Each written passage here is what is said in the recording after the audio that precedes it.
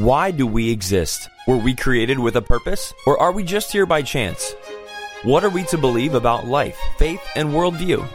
Welcome to the Universe Next Door, focusing on answers to the questions we all consider. The Universe Next Door is supported by the C.S. Lewis Society, Trinity College of Florida, and supported by gifts from listeners just like you.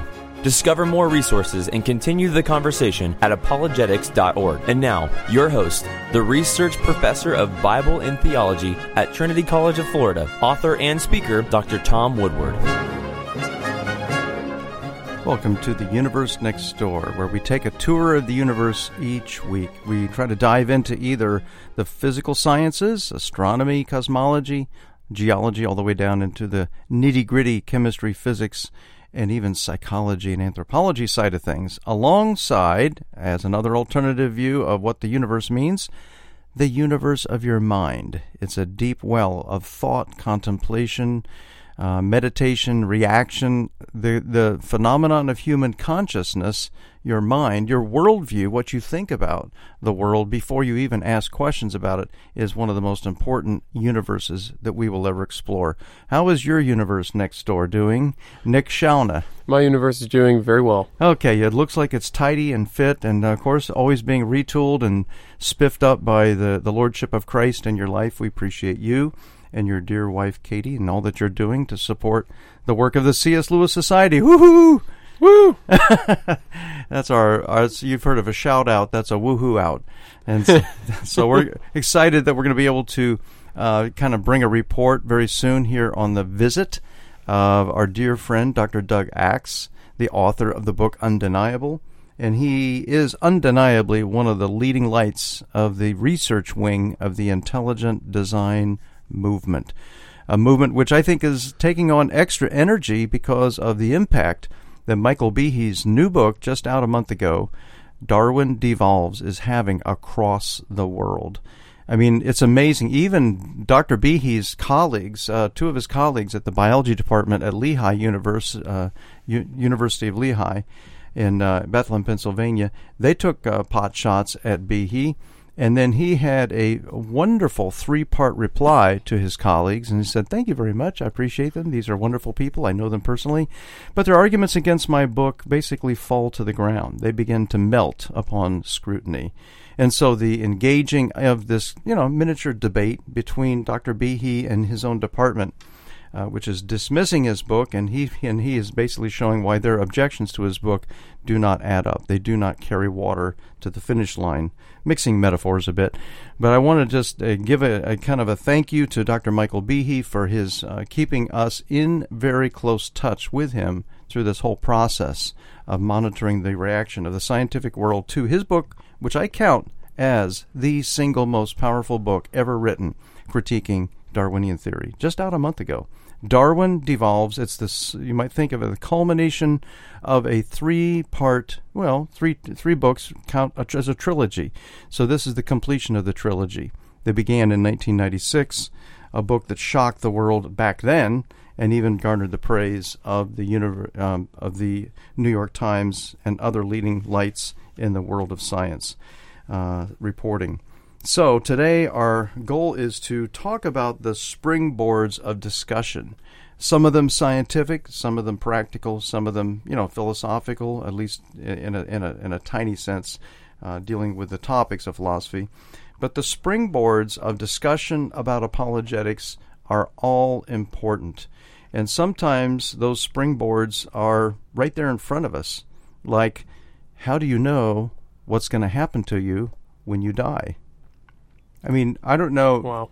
Nick, you were raised at least in a church environment, but before you laid hold of this offer of eternal life, Christ dying for your sins, being buried and raised, and then seen by eyewitnesses, plentiful eyewitness accounts of Christ having fulfilled the prophecy that he would come back. So I'm imagining that you probably, at least sometime in your life, have thought about the question of eternity. Oh, of course. Everyone does. Okay. It's unavoidable. Even if they say they don't, they do. They're lying. We all do. if they say that. But I can remember me as a freshman having already had the gospel presented to me, freshman in college. This is in Princeton, New Jersey. And I remember thinking that January and February, before I dove into this investigative Bible study, I have no idea what happens to me when I die. And as I was a student worker at the Commons, the freshman, sophomore eating facility there, looks like a Gothic church, but it's just a big dining room. And so as I was sweeping, or I should say mopping, those big marble floors, every time the mop would hit the side of the wall, I would think death. Wow. Whap. I just kept thinking death. And I was thinking of consulting a local philosopher who was an atheist, really smart guy. My brother Bill had actually encouraged me to take his course on Nietzsche and existentialism, which I did take my sophomore year. But Walter Kaufmann, one of the top brilliant philosophers there in a very star-studded faculty of philosophers, he, I thought, might have the answer. Well, I didn't make the move to contact Walter Kaufmann, but I did make the move to contact Jesus. Although I didn't know it was Jesus I was contacting, it was through the Word of God. And I said, I just need to study this Bible. I really don't know it. Even though I've gone to church my whole life up through, let's say, the age of 18, senior year in high school, I hardly know anything about it. So I think that the question of eternity is critical, is crucial. I think the question of how we got here, and where even we and the universe are going. So origins and future destiny kind of work together as part of a big story. And there is a book that just came out a little over a year ago, about 2 years ago, that tells this big story, the story of reality. And it was written by our friend Greg Koukl. Okay. What a great book. Tell me, was it fun meeting Greg Koukl when we had him here for our annual banquet and running his book table? Oh, yeah. No, he's great. Very loving person. You would never guess that so many people Sweet, would want him loving, to come speak. Kindly, he's humble. Humble is the word. He doesn't strut around like, I'm Greg Koukl. No, it's funny, too. He is hilarious. And his book is hilarious. Yeah. But it's easy to read, too. It's extremely easy to read. So let me do a quick shout-out to Greg Koukl, who is now running this fantastic ministry based in L.A., based in Los Angeles, California, and it's called Stand to Reason, STR. Just put the three letters for Stand to Reason, STR.org. And if you want to see him in action, which is kind of a repeat of our invitation from before, you can just jump on our website, apologetics.org, and you can see a fantastic, unbelievably powerful 5-minute briefing. It's a YouTube video embedded right there at apologetics.org, apologetics.org. And we've mentioned that we have a very enriched, fantastic array of video links there on our homepage. We're pretty excited about that. But Greg Koukl tackled this big question of the springboard of origins, where do we come from, and even the philosophical options, mindism, matterism, and then Christian theism. He tackles the big three that are duking it out. But then when you get halfway through, he brings in the critical question, who was this Jesus, this kind of the hinge of history? Was he really here to do something more than just teach? Everybody admits he was a great teacher, great, moral philosopher or something like that. But then very winsomely and elegantly, Koukl shows he can't be even a good teacher if what he said about himself wasn't true. Because a good teacher doesn't spread either craziness or outright lies in the midst of his teaching. Especially when they claim to be God. Well, and that's the key. That's exactly the key point. If he's claiming to be the originator, the mastermind of the universe, if he claims to be eternally existing, check out John chapter 8, read the whole thing, and he claims to be sinless, but at the end he says, if this wasn't enough, I'll put a cherry on the top. I'm going to let you know, before Abraham was, I am. They were not too happy about that. They were not happy campers, and they actually kind of took up stones, and before they could find out, now where is this guy, as they're holding their stones to hit him, he slipped out of the way. And he said, well, I'll let them cool down. My execution will be for a later time. Which tells us they knew exactly the point he was making. Exactly. He was not dodging the bullets of vehement opposition. In front of their most harsh accusations, he stood like a rock. And so Jesus, the one who claimed to be God, the one who said, I am giving my life for you all, is the one who did, on the cross, sacrifice his life, came back alive 3 days later, and against the expectations, this is the part that kills me, he said over and over, I'm going to die and I'm going to rise. So this was a stark announcement, prophecy, if you will, and he repeated it over and over and over. And sometimes it was blatant, sometimes it was more along the lines of a hint. Sometimes he spoke in metaphors, sometimes he didn't, use any speech parts of language helps along the lines of similes or metaphors or expressions that were more symbolic. He was very, very clear, and bless their hearts, the disciples did not catch what he was saying. That's also clear. Yeah, they were clueless, and of course, we would it be best for us to swagger too much, because we would have been clueless if we were in their shoes. Probably more clueless. More clueless. Yes, right. Like, I don't understand what you're saying, Lord. So, they pictured the Messiah as triumphant, and the Messiah is triumphant in the view of the Bible, but he's ultimately triumphant, and that does not forbid or bar, and in fact, it accentuates what a horrific thing it was when he was rejected. I'm still working on my NET, the New English Translation version of Isaiah 53, and I was just stunned this morning as I was meditating on this rejection of Christ. It says in verse 3 of Isaiah 53, verse 3, he was despised and rejected by people, one who experienced pain and was acquainted with illness. People hid their faces from him. He was despised, and we considered him insignificant. And it's just that one verse really, it almost clobbered me over the head. I'm thinking, that's exactly what Jesus was telling his disciples. I'm going to be despised. Mm-hmm. I'm going to be rejected. I'm going to be considered insignificant, a non-entity. Ignore him. He's just a crazy guy. They couldn't even grasp it. They could not grasp the essence of what he was saying that was in line with exactly what the prophets had said, that is, God will eventually send his Messiah, his chosen one. And, of course, the Messiah, the claim to be a Messiah, which he made over and over and over, including in front of the high priest. Check it out, Mark 14, verse 62. When he was asked, are you the Son of the Blessed, the one that we expect? He said, I am. And after this you will see me coming in the clouds of heaven. That's a reference to, of course, the Daniel chapter 7 prophecy, around verse 14 and thereabouts. And so what we see here, coming from the very lips of Jesus, is nothing less than an opportunity, a springboard.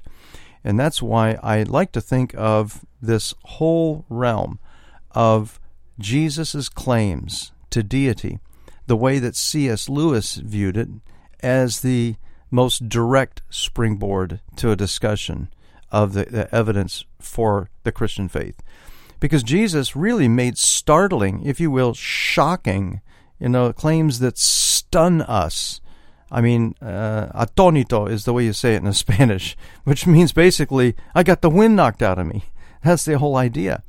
And so when we see the claims of Christ and the claims to deity, and these are things that were even brought out in modern day classics.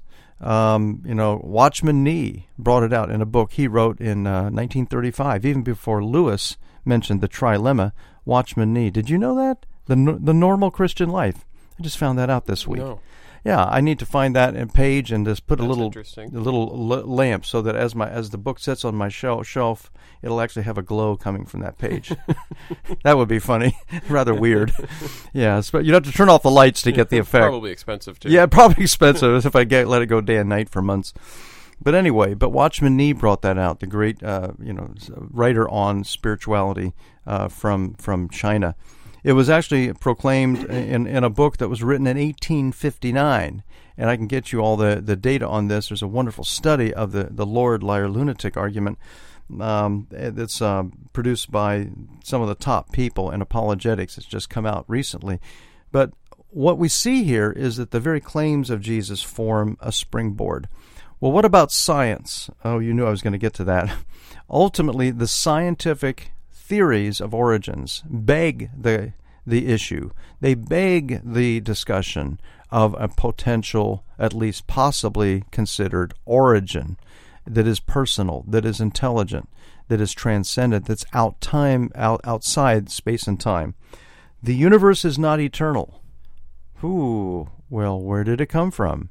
Because if the universe began at a point in time, that point in time, time didn't exist before the very initiation point of the universe. That's called the singularity in science. So I think we could even use the singularity as a springboard for discussion. Where did this singularity come from? I mean, that's the starting point, but you don't have any matter, you don't have any energy, you don't have any time and space to work with. So suddenly, the origin of the universe from nothing, and by the way, that's the standard view of even the hot Big Bang theory, championed by the late Stephen Hawking, Penrose, and Ellis, two other authors of that theory. And so when you ask the people that propose even the Big Bang theory, where did the Big Bang come from? They just shrug their shoulders. Well, maybe from an earlier universe. Yeah. And then you follow that up with a logical question. Doesn't explain anything. No, it doesn't, because number one, if you have an infinite succession, a series of universes, that violates a basic law of mathematics. You cannot have an infinitely past regression of events. You would never get to the starting point. And that is scientifically incoherent. It's called the Kalam theory, and it's been confirmed in modern physics discussions and analyses. The second problem is that the idea of other prior universes existing outside of space and time has this huge embarrassment. That is, there's no evidence. No. Pretty good sci-fi movies, but... Yeah, it's great for plots, sci-fi TV series or movies. Books, I mean, there's lots of probably science fiction books over the last 25 years that talk about, going from this universe to another universe. It's a nice thought, like jumping from one bubble to another bubble. And just the question is, wait a minute, what if these bubbles exist in a realm that they can't even have contact with one another, as most scientists say, even in theoretical terms? So the existence of such a thing as a universe which has brute, raw existence and cannot have come from an earlier physical cause, that points to a spirit being. Because the laws of physics relate to physical stuff. Matter, energy, time, one dimension of time, space, three dimensions of space. If you have something non-physical, namely a spirit, that could give rise to the universe. Can we know that spirit personally? Yes, he has invaded on a rescue mission. He has penetrated our universe. And what's shocking and delightful beyond belief is that he's become one of us, to come near to us, to come alongside us, to literally die for us, paying our debt to the judge of the universe, himself taking the punishment upon his own being, his own shoulders, and then rising, bursting back up from the depth of that sea, holding in his hand that precious dripping thing in his hand, as C.S. Lewis puts it, picturing this whole process as a skin diver, a deep sea diver who's going down to get that pearl that's way down in the murky depths of the harbor. Well, we are the pearl, and our eternal life with Christ is the pearl. And I would just encourage anybody who wants to get a summary, kind of an overview of this, is just consider getting either Mere Christianity, Lewis's classic. The first 10 chapters. It has 5 chapters that talk about the moral law as a pointer to God and what that means. Number 1, there is a moral law that exists above us. And number 2, we break that law daily. Uh-oh. What do we do? How do we get back in right relationship with the foundation, the center of that moral law, who is God? And that's the excitement of part 2. The next 5 chapters bring the solution. God becoming one of us. God, as it were, invading enemy-held territory. What an amazing book. That's an amazing God. It's an amazing rescue plan, and it's an amazing Christ. So we see this kind of truth that bursts forth from the story of creation and the scientific side of creation that gets me, and this is where we're really covering it with both Doug Axe, who's here this weekend, and also, in case you're hearing the podcast or you happen to be May 1st or May 2nd in Atlanta, I'll be speaking at the Perimeter Church, also Johnson's Ferry Baptist Church. If you want information on that, just contact us at information@apologetics.org. I'm giving a talk called Darwin's Last Stand, and the subtitle is New Evidence That is Shattering the Credibility of Evolutionary Doctrines. Okay, basically it's new evidence that's shattering the credibility of evolutionary biology, and so evolutionary theory. So what we're seeing here in front of us is an exciting moment in time in which we're seeing an incredible breaking out of the opportunity to feature the evidence for Christ through the springboard of creation. Sometimes, if I can just add this in, because I know we've got just a few minutes left, sometimes the evidence and the problems with evolutionary doctrine about the evidence form a springboard in the most unlikely of places. Let me mention a book I call the OOF book. Now you may say, why do I call it the OOF? It sounds funny. That's in Spanish, UF is the word for like if somebody hits you in the stomach, you see the response, oof. Well, I'm not UF, University of Florida. Ha. Yeah, pun there. Okay, this is OOF. You still pronounce it oof. OOF is the basically the key letters. It's the acronym for Origination of Organismal Form. So this is a book that was published in 2003 by MIT Press. Let me say that again. The book Origination of Organismal Form was published by MIT Press, which is not known as a publisher of lightweight or highly religious books. They are with the sciences and engineering all the way. They have a standard view at MIT, undoubtedly a very, very standard view still today of the doctrine of evolution. But they stuck their necks out a little bit. And in this series on theoretical biology, it's called the Vienna series in theoretical biology, these authors, actually there's 19 authors. Nick, I just counted them up a few minutes ago. And there are 19 biologists. They're all specialists. And in the opening chapter, the origination from organismal form, they declare, I mean, this is like blatant. This is a shock, which raises the question, okay, well then what theory works? They say, in other words, Darwinism, they're talking about neo-Darwinism, the view that kind of, as it were, became popular in the 1940s and has been the ruling doctrine ever since. They say neo-Darwinism has no theory of the generative. Now, you may say, well, what does that mean?